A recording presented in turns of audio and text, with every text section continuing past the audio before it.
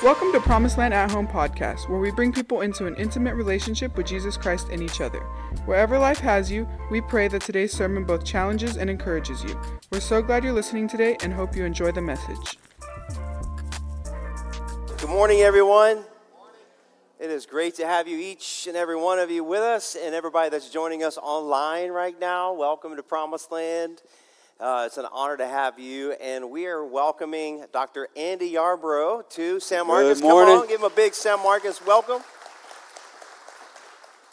I met him in July of this year when I went with about 17 other pastors to a retreat in Montana, and it was awesome.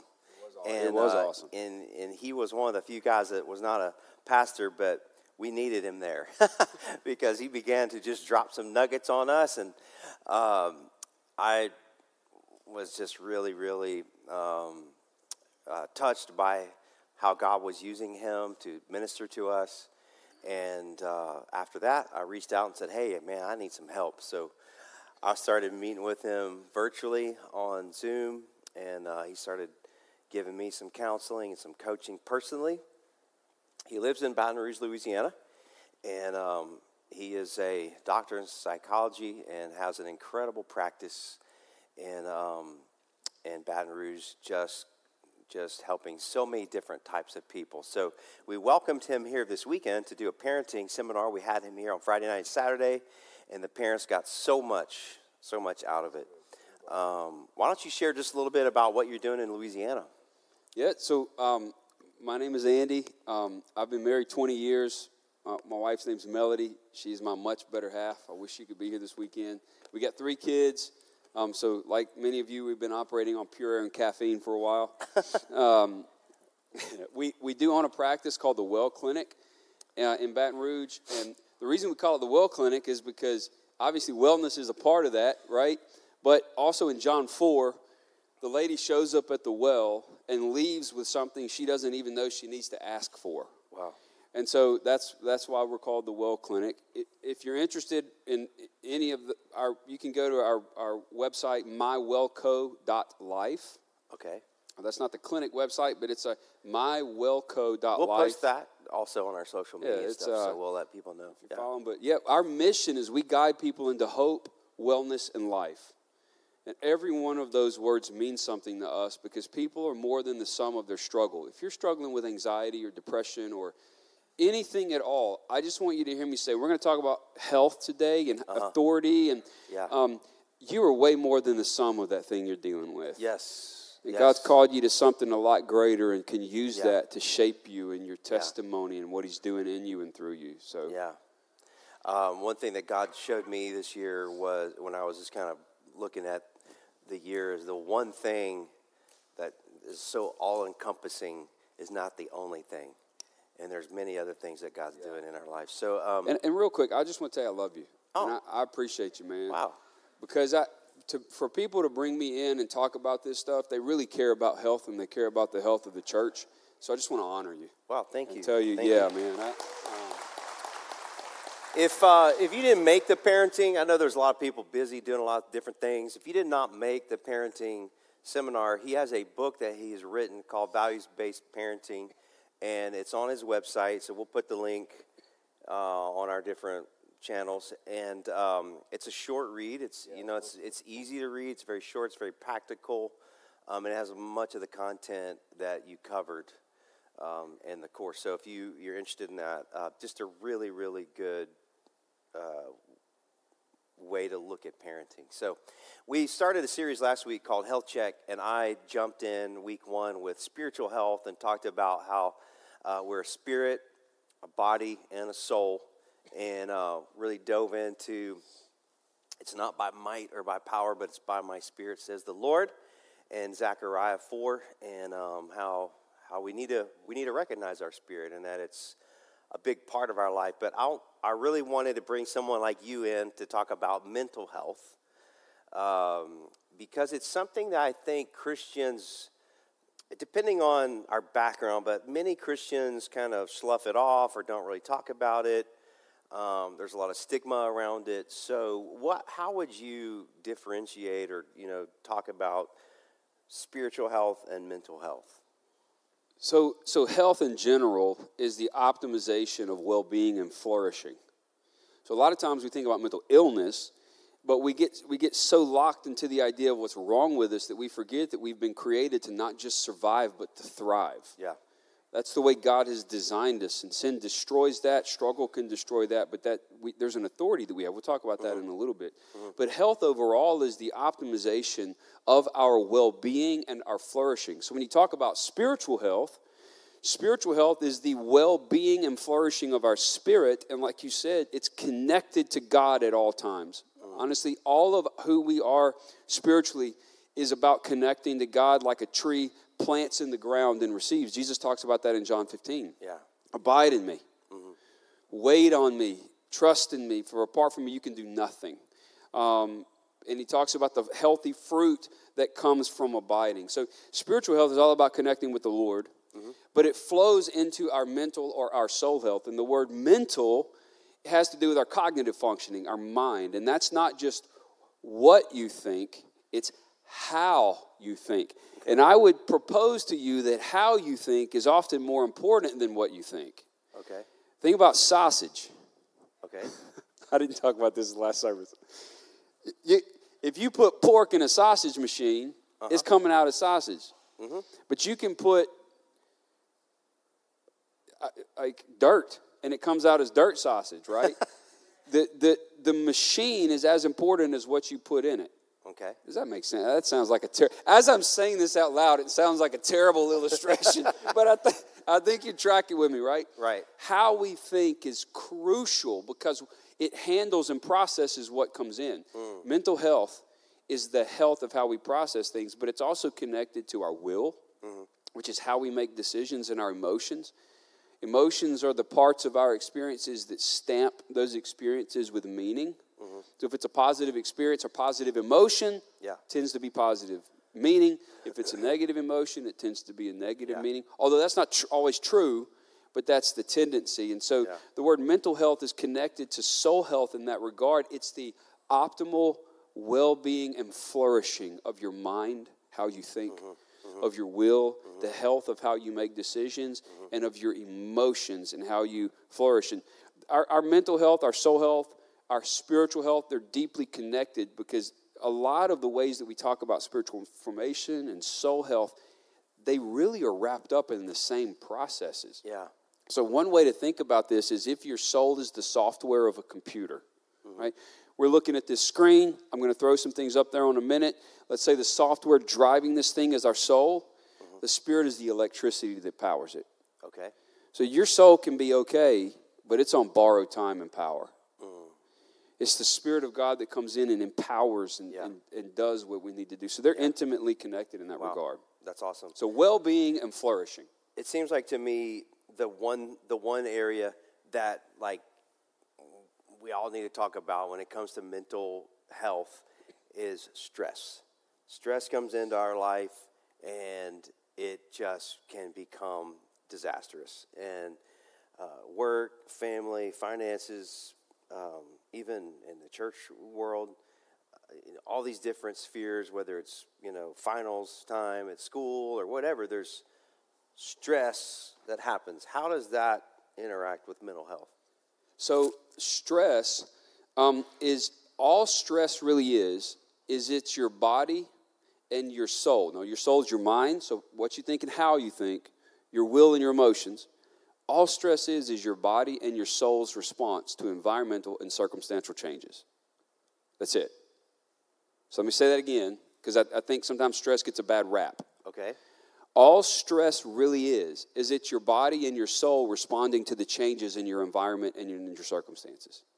That's all stress is. So if my life's just cruising along, nothing's different, everything's just normal, everything's just low fine. Stress. There's low stress. But then when change happens, with what categories you say? With the environment? Or circumstances. Yeah. Circumstances or environment change, stress happens in that just because there's change. Yes. So stress isn't inherently good or bad. It's just a part of life.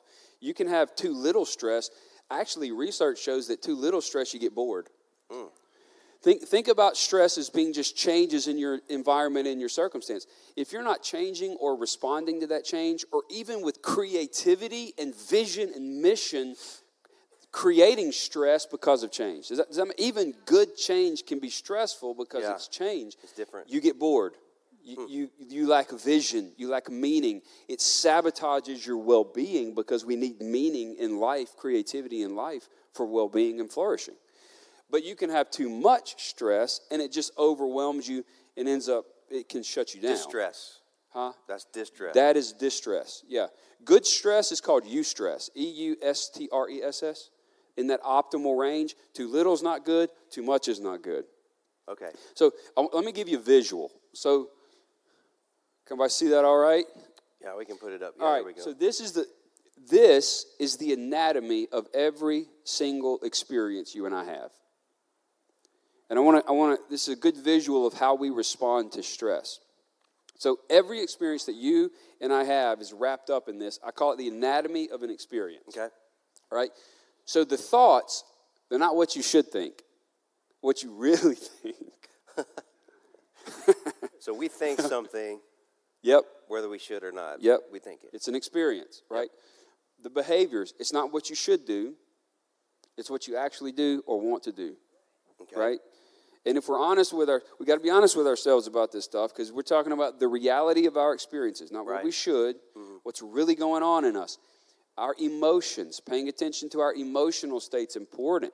Sometimes we don't like the emotions that we have and we want to shove them away, but when we do that, we're shoving away a part of us.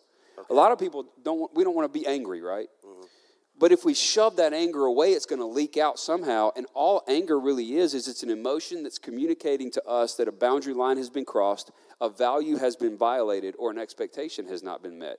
So if we don't actually pay attention to that anger, then we're missing that information. Yeah.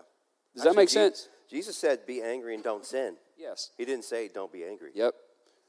So there's a line that you can cross in anger. Yes. There is a line, and it's about authority. We're going to talk about that in a little bit. The body, we have a brain. We have a body. Our brains and bodies are wrapped up in the totality of our experiences. Every experience we have neurophysiological correlates, all within the context of our environment, which is our setting, our circumstances, which are what's happening in the setting, and then the setting events of our lives. Setting events are anything that's happened in your history or in the background of your life that increase or decrease the likelihood that a particular experience will happen. So let me give you a couple examples of this. I love Christmas.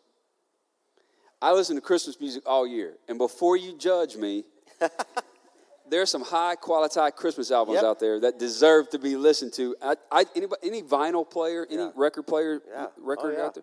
Oh, yeah. I got a new vinyl player, Audio-Technica. I see the hand out there. Yeah. I got a new vinyl player for Christmas. And my daughter bought me some old-school Christmas albums. Ooh, it was good. It was a good time.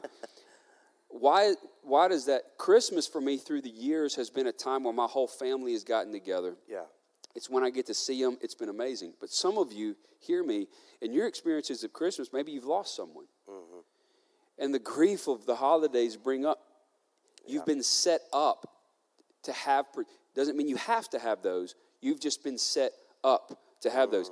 Let's say we go to school, a 10-year-old boy, somebody looks at him funny. He punches him in the face, and he goes to the principal, and they're like, what the heck? What are you doing? And he's like, well, the environment, school, the circumstances are the kid looks at him funny, and all the kid knows is he felt fire in his face. He felt anger. He thought, oh, no, you're not going to do that. And then he punches him in the face. The kid gets sent home, suspended from school. But nobody stopped to ask about the kid's setting events. So nobody stopped to ask that the kid's parents' significant other had been physically abusing him for the past 6 months. Wow. What is the most important part of that experience? The setting events. So setting events can be positive, negative, but every experience we have looks just like this. Yeah. So when change happens in the environment and in our circumstances, that's stress. Your body can respond. Cortisol is released, which is the stress hormone. It's activating you, getting ready to move. You can have aches and pains. Anybody ever get stress headaches? Yep. That's called psychosomatization. Psychologically meaning the soul or your emotions. Soma meaning the body. All that's happening is your body is converting the symptoms of your soul into something you feel physically. Wow. Our bodies are fascinating. Mm-hmm. They're fascinating. So we think something, that's our thoughts. Yeah. We do something, that's our behavior. And we feel something, that's our emotions. And the way we think, the way we act, and the way we feel is based on our environment, our circumstances, and setting events that's in our life. And I think one thing that's really come home to me this weekend is that my setting events are different than your setting events. Yeah. And so it's so easy for us to judge other people's behavior based on our own set of, environment, circumstances, setting events, and not really understand. I mean, it's not an excuse for someone to do something illegal, unethical, or whatever, but it does help understand where they're coming from. Yeah. And I think being aware of my own is where we start. Like I need to really dig into the setting events of my life, and I think thinking through that, praying through that, talking with other people about it is really helpful to start seeing why I'm acting this way because of setting events that happened when I was a kid, emotions I'm feeling, thoughts that are going through my head, then cortisol, dopamine, serotonin, adrenaline, all these physiological things that are happening in my body at a certain time. It's really, really interesting. Well, and if we stayed on this for just a minute, there's something called the fundamental attribution error.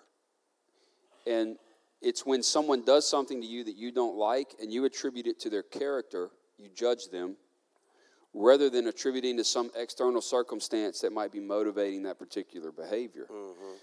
When we judge people's character, now we do need to make judgments about what's healthy or not. And our culture doesn't understand the distinction between these two things. Mm-hmm. We can judge something that's healthy or not, but withhold judging the character of someone. Yeah.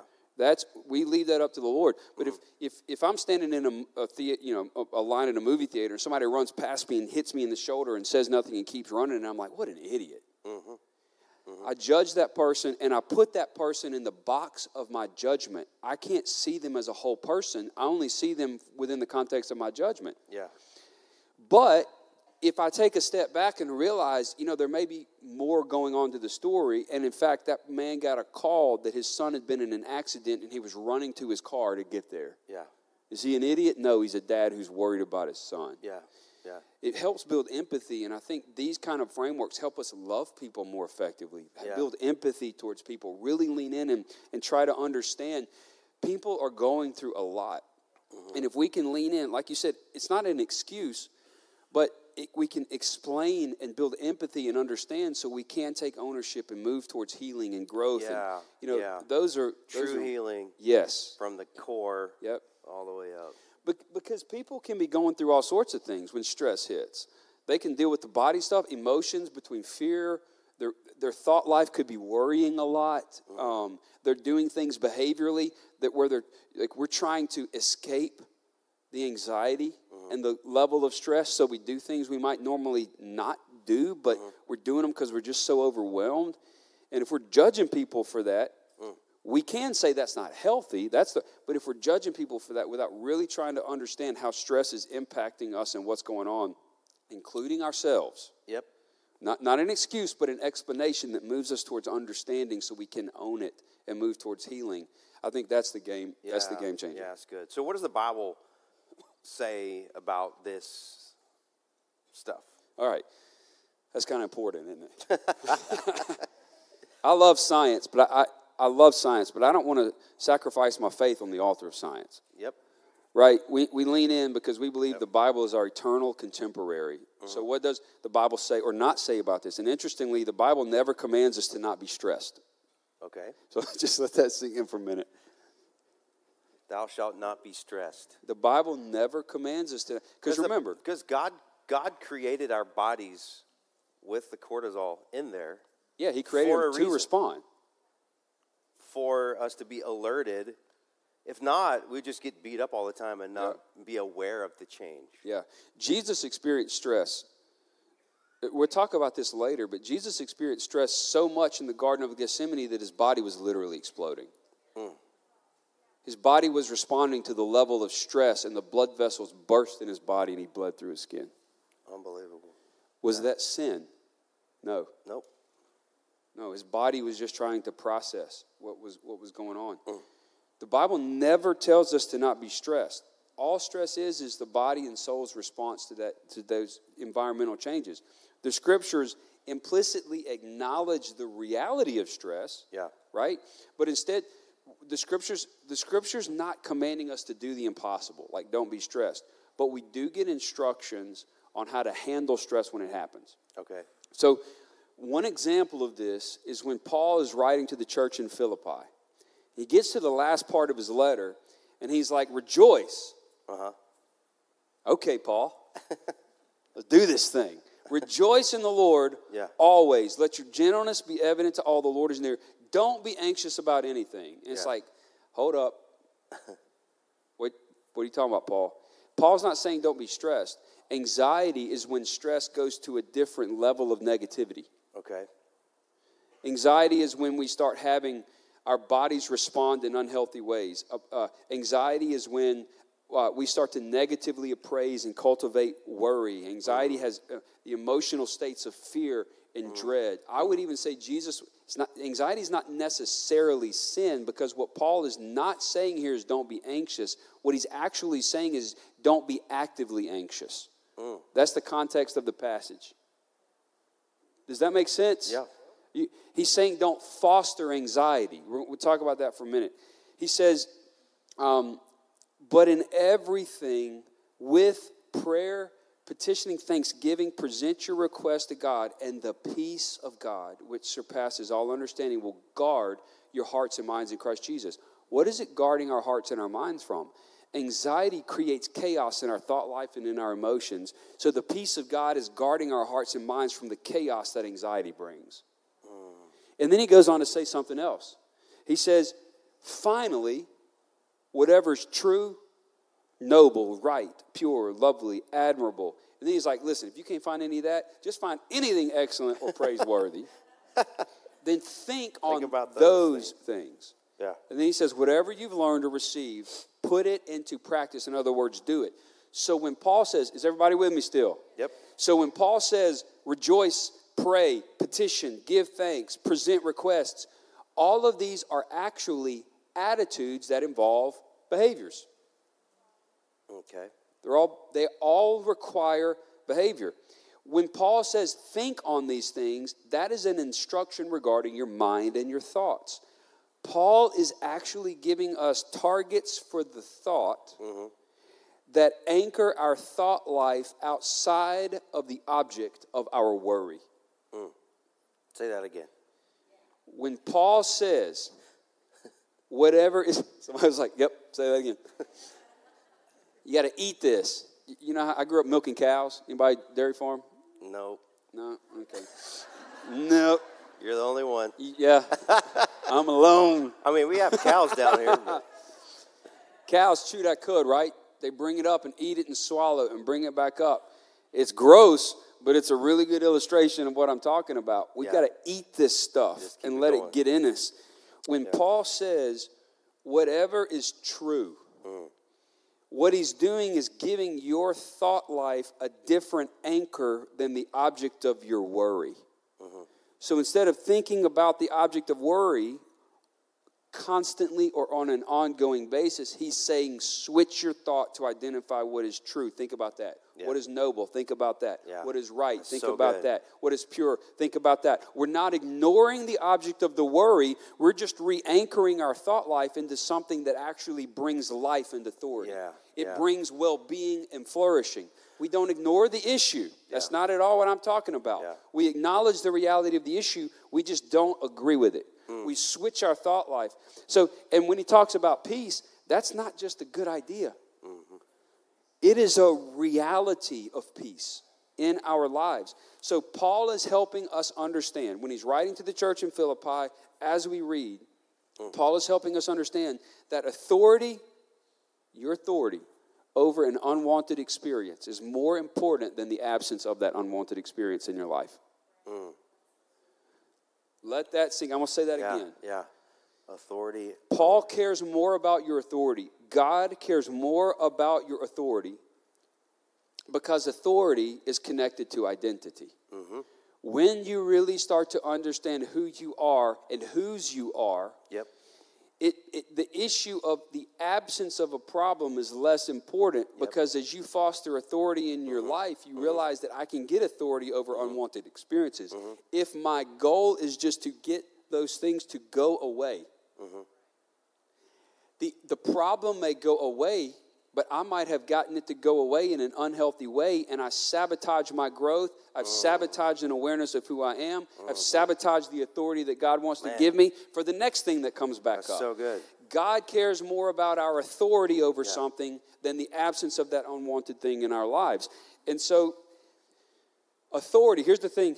Authority is often fostered when we understand the anatomy, not just of our experiences, but the anatomy of our attitudes. That is the anatomy of every attitude that we have. The inside of the anatomy of an experience is your attitude. Remember I said rejoice is an attitude? Here's the kicker to this. You don't have to feel an attitude to foster an attitude. And foster means what? To cultivate it. Okay. To see it manifest. So before I feel rejoice... Before I don't start with the feeling of rejoicing, I just start with fostering rejoicing. Yes. So a lot of us we might not look like this, but a lot of us might have come in here feeling like this. And remember, our bodies are connected to our attitude. Any of you got any teenagers? Okay. And that teen looks at you one day and goes, I know you didn't. That I brought you into this world. Am I the only one that something like that? I can take. How do you know they had an attitude? Their body. Their facial expressions. It communicates something. Right. So if I'm dealing with anxiety and depression and I'm curled, one of the reasons worship is so powerful is worship says, I don't feel like rejoicing. But Lord, I'm going to open myself up. Okay. Do you see the difference? In fact, do this with me real quick. Bend over. And bend over. And I want you to kind of rock back and forth. And just think about what anxiety and depression feels like with an attitude of this. What struggle and anxiety, stress feels like. Now I want you to sit up straight. Put your chest out. Take a deep breath in. Stand up with me and lift your arms. And say, God, I rejoice in you. I rejoice in you. What we just did was use our body, our thoughts, and our behavior to foster an attitude of rejoicing. And because they're all connected, we can trust that the emotion will eventually follow. Yep. Does that make sense? All right, y'all sit down. So, Man, ultimately, let me just say this. I feel this. Like, when we engage with that fostering of rejoicing, it's more than just a physiological thing.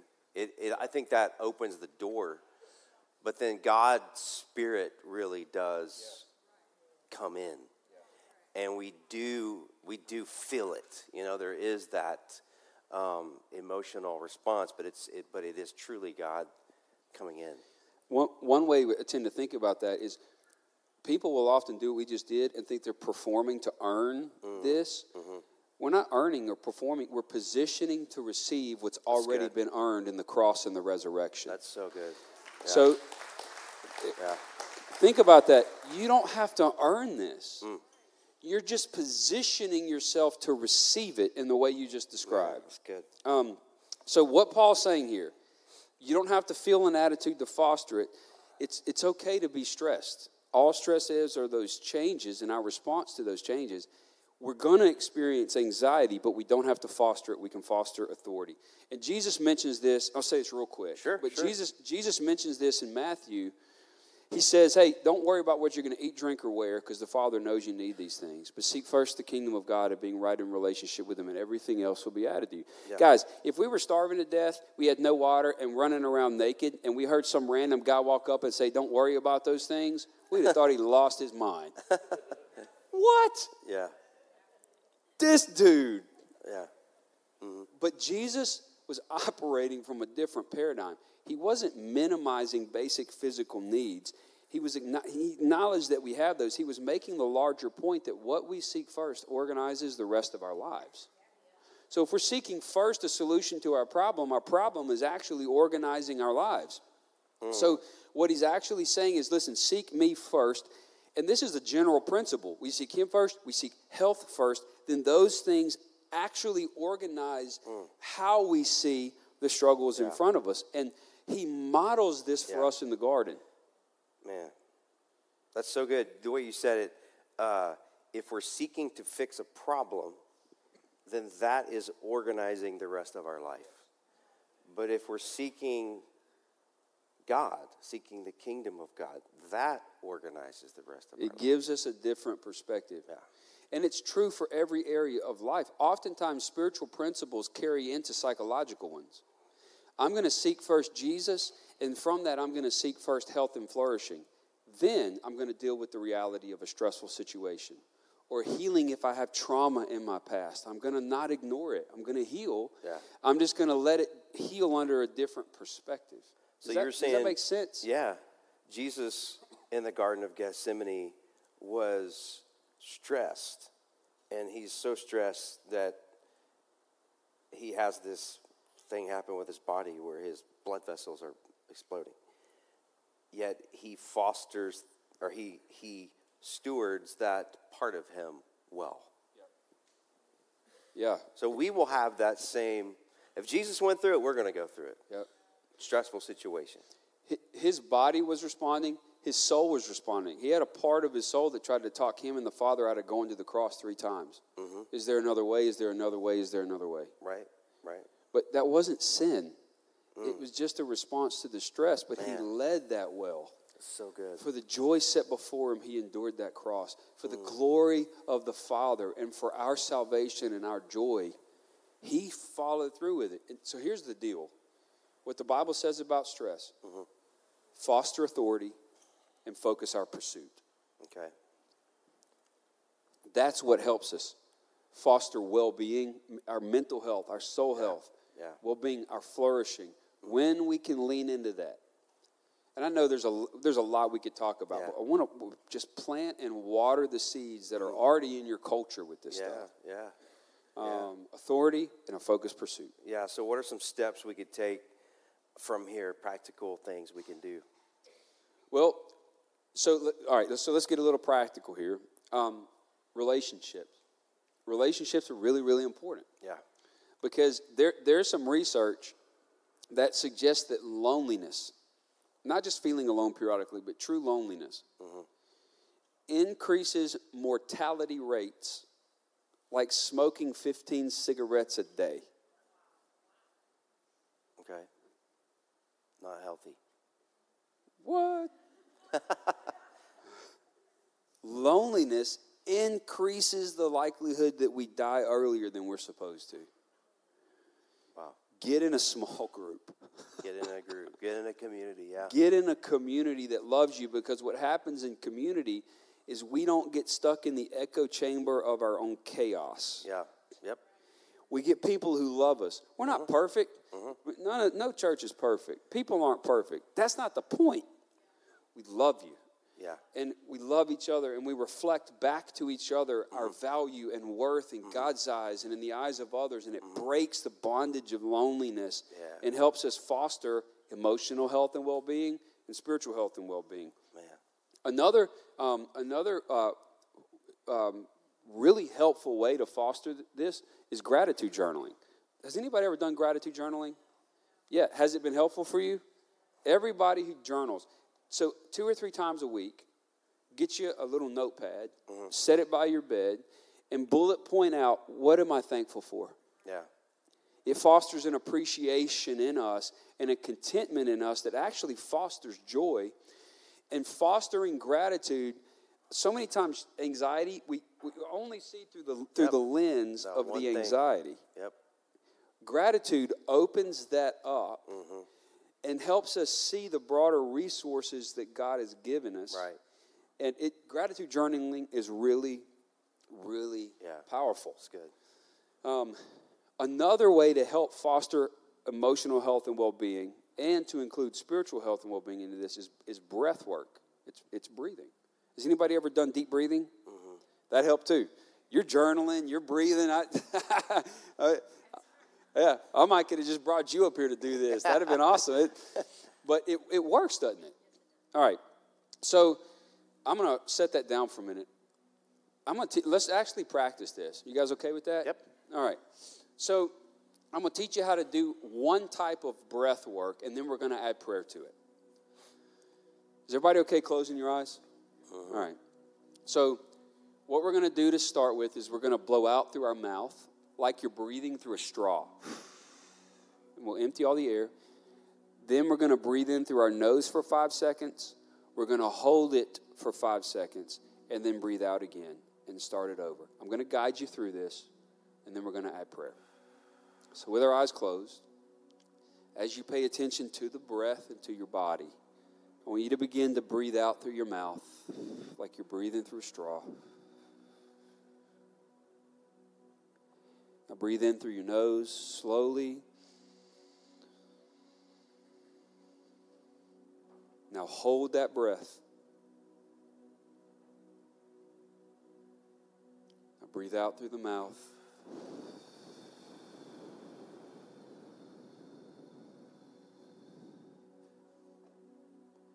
And in through the nose. And hold it. And out.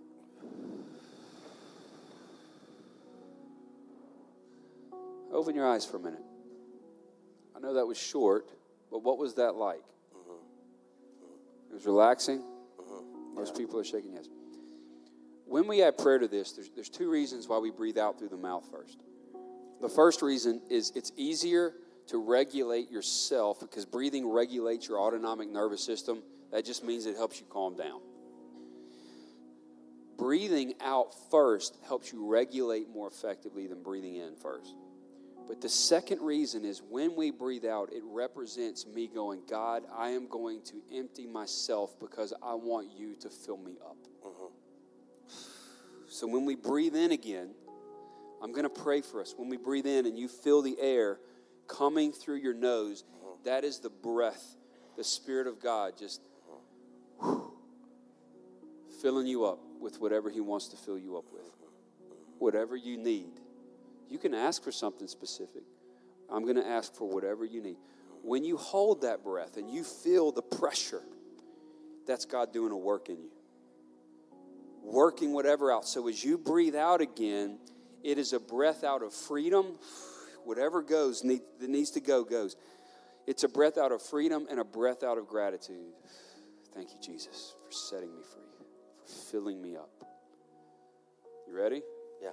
So let me pray for us, and I'm going to guide us through this.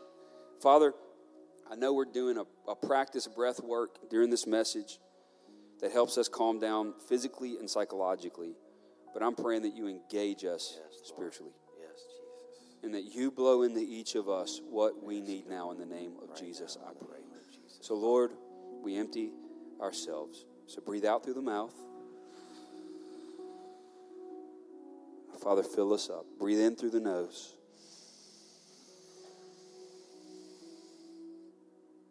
Now hold it. He's working in you. And out. He sets us free. Thank you, Jesus. And in. And hold. And out. Thank you, Jesus. Thank you, Lord. In fact, as we're focusing on Him, one of the most powerful ways is to use all of who we are to position ourselves in worship, Yeah. to be able to re-anchor our thought life in His presence. So if you would, let's practice this together. Yeah, Stand up with me. Open up your chest. Open up your arms. Thank you, Jesus. Lift your head. Yes, Lord. And we say, show us your glory, Lord. Show us your glory. Thank you for joining us today. Don't forget we want to connect with you. You can find us on Facebook and YouTube by searching Promised Land San Marcos, on Instagram at PSM Church, or on our website, psmchurch.com. Thanks again for listening to the Promised Land at Home podcast.